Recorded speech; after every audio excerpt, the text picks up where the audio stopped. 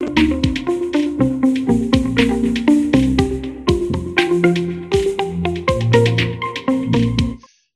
you for the introduction. I am going to present the work of my previous PhD student. So this is a library for developing BCI applications using Unity for games and virtual reality. Brain-computer interfaces are an interface from the brain to anything which has to do with computers. It can be a robot, it can be any computer system. And basically, we have two types of BCIs, or we have two usages of BCIs. The first one is to just record brain signal. So we call them passive BCIs. So we use them in user studies for to examine affective states, cognitive states, and so on. And the other paradigm that we have is to use it as active interfaces. Where basically we collect the feedback, and they are designed for real-time interaction based on focused thinking. I'm not going to go into details about BCIs. This is just an introduction. We used Unity. I suppose most of you know it's one of the most popular game engines. Unity and Unreal are at the moment the industry standard.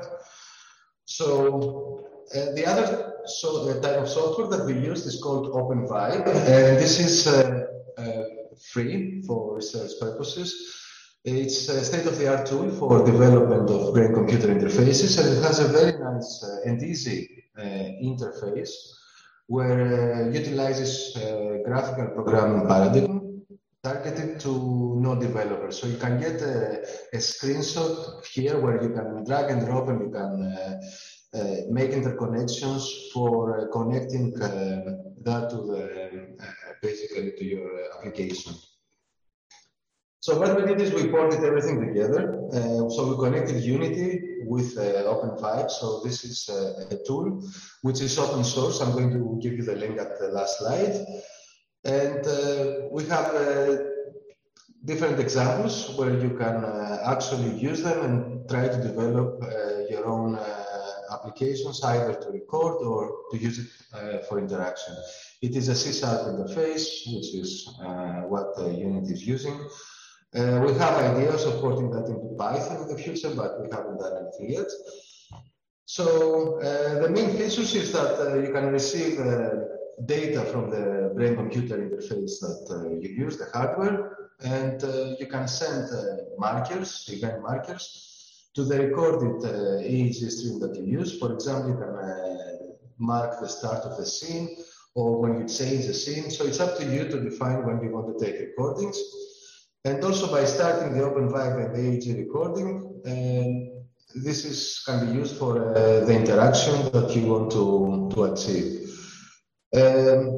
I'm going to show you two examples of usage of it. The BCI library can be imported to any Unity project that you develop. And as I said, we have different scenarios for recording, interaction, and signal monitoring. We have also some sample Unity scenes, which show the usage of the BCIManager functionality. And we believe that this can be easily customized.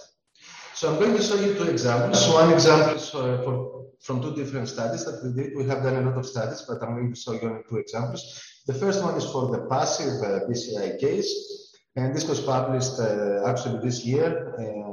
You can see the venue here. So here we try to study the full body virtual embodiment using BCIs and brain stimulation. So we use the combination of questionnaires and EEG data. Here you can see the different scenarios. It was within subject design. We had a number of studies here. We used HTC Vive, and we put also HTC trackers to track the full body. It's working quite cheaply and quite easily. The other thing that you can see is we have an abstract avatar, so it's not a personalized avatar, but I think it worked well because we had both male and female participants, so it would be very difficult to create personalized avatars at this moment. Maybe it would improve the results more.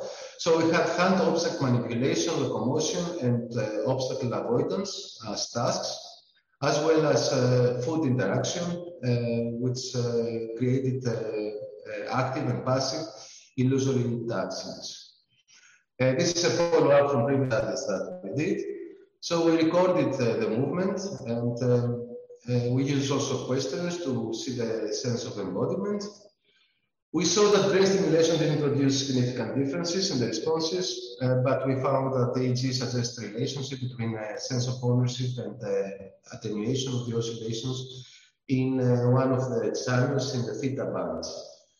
The next study I'm going to show you is about active BCI. So here we designed, here we designed a gamified approach, some sort of a serious game.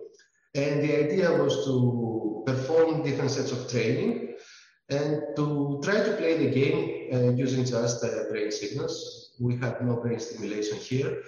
So we had 20 participants, and as you can see from the video, the user is actually trying to shoot the asteroids using the left or the right hand according to the training that was performed before. Again, this was done in virtual reality. And we had 6 different levels of training.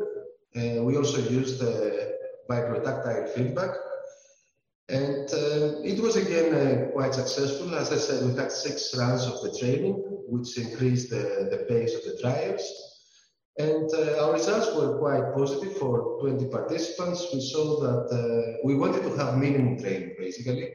And we found out that you can achieve quite a high level of effectiveness, accuracy, 75% accuracy in the game in less than 30 minutes of training. So that was it. So I presented you a very brief overview. It's a short paper of the BCIManager, which is this library. It is freely available on GitHub, and I'm quite happy to answer any questions that you might have. Thank you very much.